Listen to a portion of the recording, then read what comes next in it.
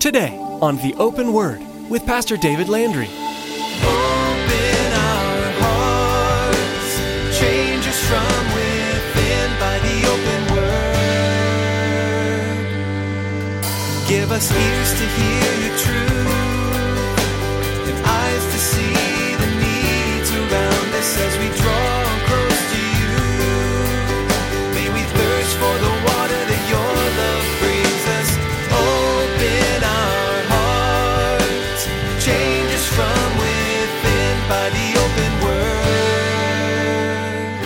As Paul is writing in the first century to slaves and masters, we fast forward it to the 21st century. Would the words be similar to this? If you are employed by a company and get a regular paycheck from them, you need to count your employer worthy of all honor so that the name of God and his doctrine may not be blasphemed. Let me stop right there. Just in life and experience, how many times have we heard others, or perhaps ourselves, speak poorly about the one that we receive a paycheck from every week? And yet Paul is saying, no, you honor them for the glory of Christ. How often do we hear people speaking poorly about their employers or managers? In today's message from Pastor David, he teaches us that just as Paul was encouraging the slaves to honor their masters, so today should employees honor their employers. Everything we do should be done to honor Christ and bring glory to his name. As Christian believers, by honoring our employers, we are bringing honor and glory to Christ. Remember as you go to work today that you are serving Christ. Now here's Pastor David with part 1 of his message, Contented Slaves.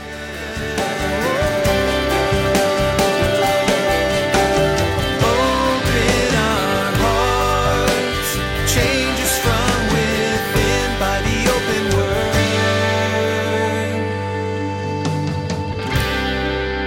We invite you to turn, if you would, to 1 Timothy chapter 6. We're going to look at actually the first 12 verses this morning. But if you'd follow with me, I'm going to begin reading just the first couple of verses. 1 Timothy chapter 6. Paul writing to Timothy, who is the pastor or the leader over the church or churches of Ephesus. He writes, "Let as many bondservants as are under the yoke count their own masters worthy of all honor, so that the name of God and his doctrine might not be blasphemed. And those who have believing masters, let them not despise them because they are brethren, but rather serve them because those who are benefited are believers and beloved. Teach and exhort these things." We read a passage like this, and sometimes we kind of skip right over it and move on, but there's no doubt within the hearts and the minds of those that are serious Bible students, those that are theologians, those that truly study the Word of God, there's no doubt that in their minds that Paul is speaking about the actions and the attitudes that are those that are actually slaves in the Roman Empire. That again, they are the ones that are under the yoke or under the bondage, under the correction, the leadership of those that they would call masters. We use the name Lord as we speak of Jesus, but that is a common title that the slave would also give to his master, Lord, because again of the authority and the power that the master would have over the slave. There was a lot of slaves during the Roman Empire. As a matter of fact, we look at that now, and it's hard for us to understand that. It's hard for us to even comprehend that idea of slavery within our culture. But within the Roman Empire, prior to the first century, there were some times that the number of slaves was all the way up to about 90% of the population being slaves. We can't even fathom that. During the time of Paul's writing here, it's speculated by historians and those that check those kind of things, that at least still 2/3 of the population were slaves. They were under the bondage of another human being. We look at this, and it's, again, the difficulty of all of that concept within our own minds. But in the midst of being a slave, in the midst of that culture that's there, many of those slaves were coming to a saving knowledge of Christ. Not only were the slaves coming to a knowledge of Christ, but many of the masters were coming to a saving knowledge of Christ. Now, let your mind think on that for a little bit. You're at church. you're a slave, you've got a few hours off, you're coming into the fellowship of believers together to worship the Lord, to hear the teaching of the word of the Lord, and in and comes your master and sits right next to you. Let that run through your brain for a little bit. How do you respond to that? How do you react to that? This is what Paul is dealing with here as he comes and shares these things with Timothy. You've come in to worship the one who has set you free, and in comes the one who owns you. The spiritual reality and the physical truth, both happening at the same time. If you don't think that caused a little bit of uneasiness and possibilities of problems within the fellowship of believers, then again, you haven't thought on that very long, or you just don't understand human nature. Now, within the same fellowship of believers, we're both master and slave, owner and the one who owned them. Slavery in the earlier years of our country, absolutely horrendous, atrocious. The embarrassment of our country and the mistreatment of a whole population of people. There's no doubt about the evilness of slavery within our country. But I want to tell you this morning, it was different. And I'm not saying it was that much better, but it was different in the Roman culture because it just wasn't one class of people. It was across the board in the Roman culture at that point in time. So I want you to listen this morning. I want you to keep an open mind and take in all that I'm going to be sharing today in order that we together might get that fullest understanding of the scripture that Paul is writing here to Timothy there as he is shepherding the flock there in Ephesus. Paul, as well as the Apostle Peter, he actually dealt with this issue of slavery through several of his writings. Paul told the Corinthian church, and I invite you this morning, I'll give you an opportunity to go there because I want you to see it yourself. So if you've got your Bibles, turn, if you would, to 1 Corinthians chapter 7. It's not an easy subject, but Paul dealt with it head on. We want to look at it this morning. In 1 Corinthians chapter 7, down in verse 20, Paul writes to the church there in Corinth, and he declares, "Let each one of you remain in the same calling in which he is called. Were you called while you were a slave? Well, then don't be concerned about it. But if you can be made free, well, yeah, rather use that. That he who is called in the Lord while a slave is the Lord's freedman. Likewise, he who is called while free is Christ's slave. You were bought at a price. Do not become slaves of men. Brethren, let each one remain with God in that state in which he was called." If you're thinking as a slave, that's a difficult thing.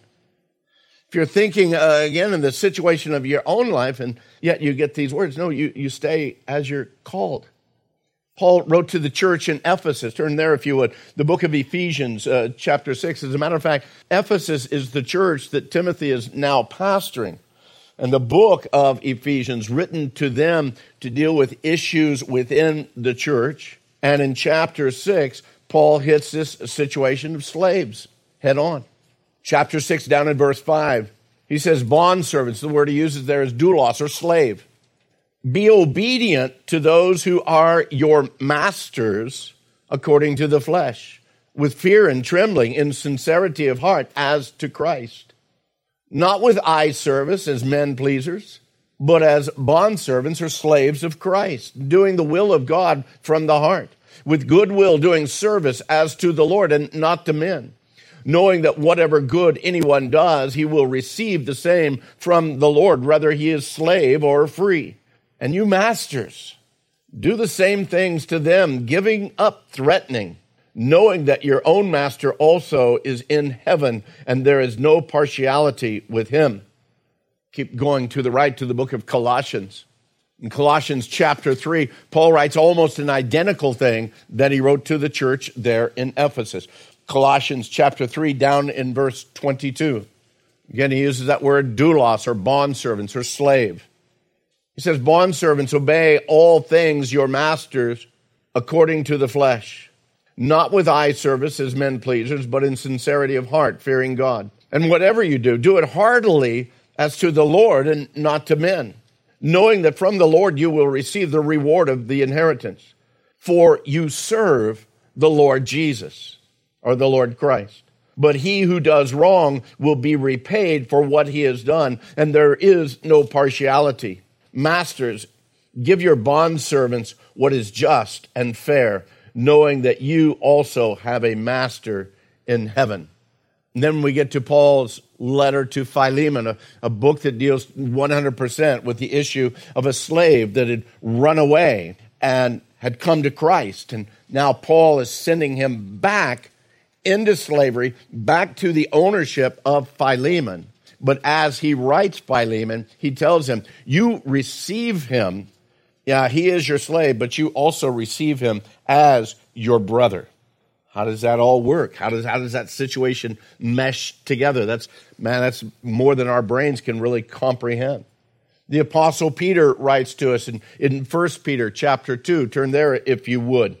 Peter dealing with the same thing because, again, it is so real within the culture of Rome of the day. 1 Peter chapter 2, down in verse 18, he begins. Servants, and speaking there of slaves. Servants, be submissive to your masters with all fear, not only to the good and gentle, but also to the harsh. Let that sink in for a moment. For this is commendable if because of conscience toward God one endures grief, suffering wrongly. For what credit is it if, when you are beaten for your faults, you take it patiently? But when you do good and suffer, if you take it patiently, this is commendable before God. For to this you were called, because Christ also suffered for you, leaving us an example that you should follow his steps. Put yourself in the place of the slave. Hey, if they beat you, if they treat you wrongly, receive it and give glory to God. In our culture, we can't even comprehend that. What about my rights? What about what about the fact that I did nothing wrong? Where's the legal end of all of this? You and I need to realize the legal end had nothing to do with it at that point in time in that culture. The rights of a slave were absolutely non-existent at that point in time, at that culture. Many of the individuals that Paul even wrote to there in that book of Ephesians that we looked at a while ago, he again shares with them the whole concept, this whole situation of, again, your life is in Christ. When he writes to the church in Rome, he addresses several within the church there in Rome. He speaks about two groups, one that he calls those of the household of Aristobulus, and the other is the household of Narcissus. And what he's speaking about there is not relatives of Aristobulus and Narcissus, but those that are the servants within those households. Those are household slaves during the time of Nero, during the time of the writing of the book of Romans. His epistle written from Rome to the church in Philippians. Again, that bears greeting to the saints of Caesar's household. Years ago, I would read that and think, oh, that's relatives of Caesar that are believers. No, the saints that are a part of Caesar's household were the servants serving there in the imperial palace of Caesar, converted slaves during that time.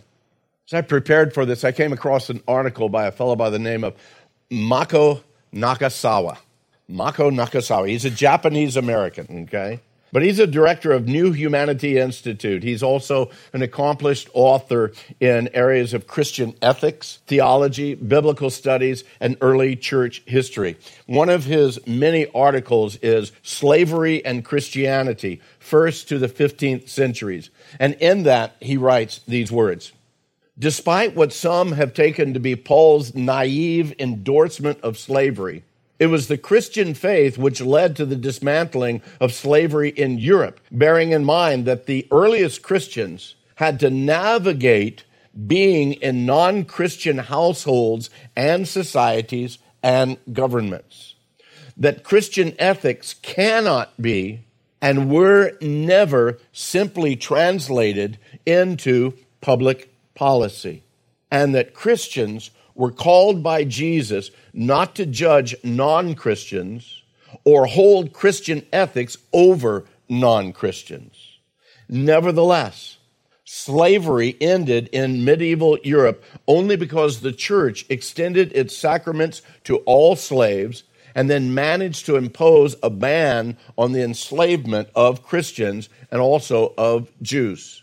Now, he continues on a little bit later, but in the same article, and he writes these words: slaves of the Roman Empire came from military conquests, birth to slave parents, rescue from infanticide, international trade, piracy and kidnapping, penal servitude, and voluntary servitude.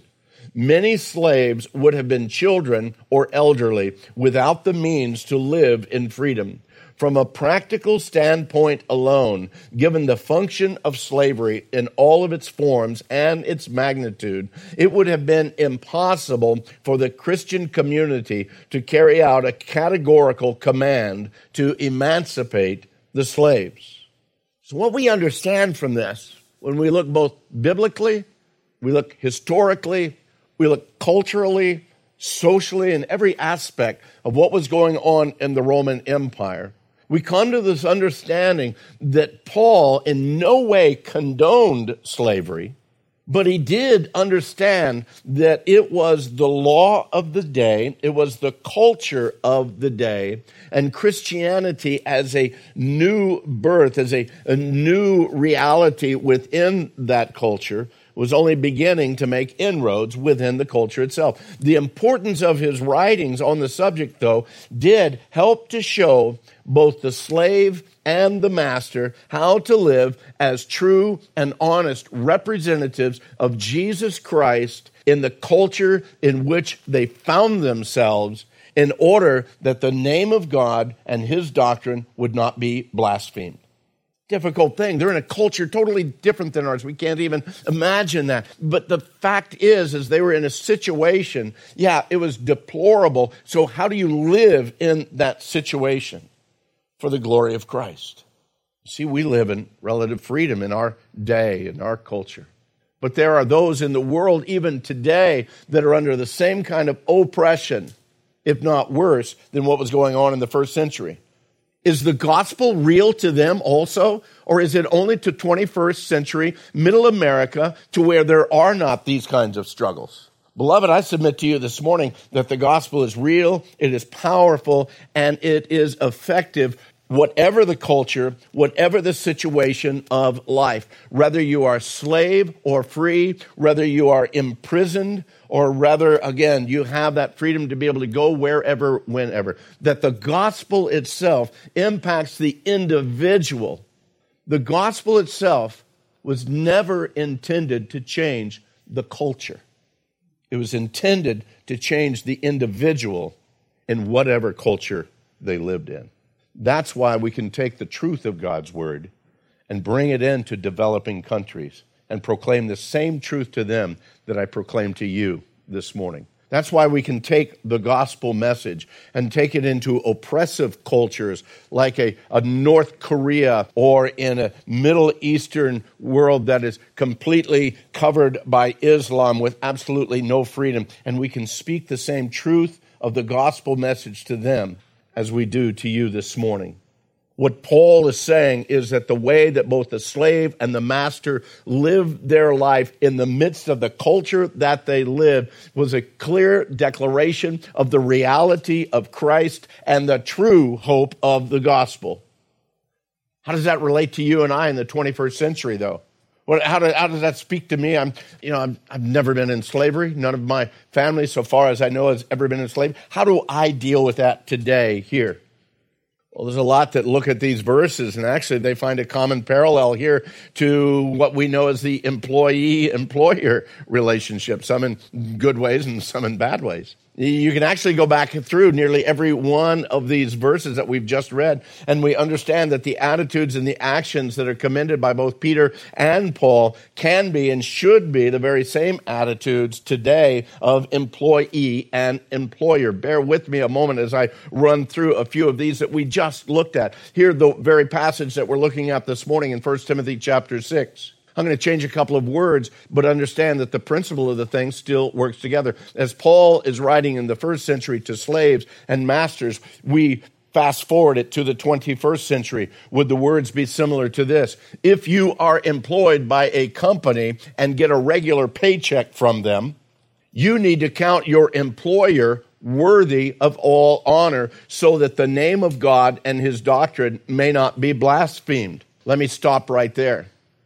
Just in life and experience, how many times have we heard others, or perhaps ourselves, speak poorly about the one that we receive a paycheck from every week? And yet Paul is saying, no, you honor them for the glory of Christ. Not because they're worthy of the honor, not because they're due the honor, but for the glory of Christ, so that the name of God is not blasphemed, so that the doctrines of God are not blasphemed. But he goes on, it's not just to the employee. Verse 2, he says, and those who have believing employers, let them not despise them because they are brethren, but rather serve them, because those who are benefited are believers and beloved. Teach and exhort these things. Can you imagine as an employee, and this will be easier for most of us to imagine, an employee who is a believer, and you have an employer who is a believer. Let's think for a moment. In our natural mind, we kind of expect a little better treatment from him, don't we? I mean, he's a brother in Christ. How come he's talking to me that way? How come he's yelling at me? How come he gave me that job? I'm his brother in Christ. We can get kind of that way, but what he's saying here is, man, don't despise them. Don't speak bad about them because they are your brother. No, understand, serve them, because as a brother or a sister in Christ, whoever the employer is, others are going to be benefited from it. Let me quickly go through. Just think of the verse that we read in 1 Corinthians chapter 7. Paul tells him, let each one of you remain in the same calling in which he was called. Whether you were called while an employee, then don't be concerned about it. But if you can become self-employed, hey, go for it. So he gives that freedom, but at the same time, employment or non-employment, that's not the issue. The culture isn't even the issue. It's how you live your life. It's the attitude of your life. Ephesians, employees, be obedient to those who are your employers, according to the flesh, with fear and trembling and sincerity of heart, knowing that whatever good anyone does, he will receive the same from the Lord, whether he is an employee or an employer. And you employers, do the same thing to your employees, giving up threatening, knowing that your own master also in heaven, and there is no partiality with him. And realize again, what is our attitude in the situation that we find ourselves? What can the attitude be of those that find themselves in a much worse situation? Not giving credence to the situation, but understanding that our lives, no matter where we find our lives, beloved, the important thing is how we live our lives to the glory of Christ in whatever situation. Now let's get back to Timothy here, chapter 6.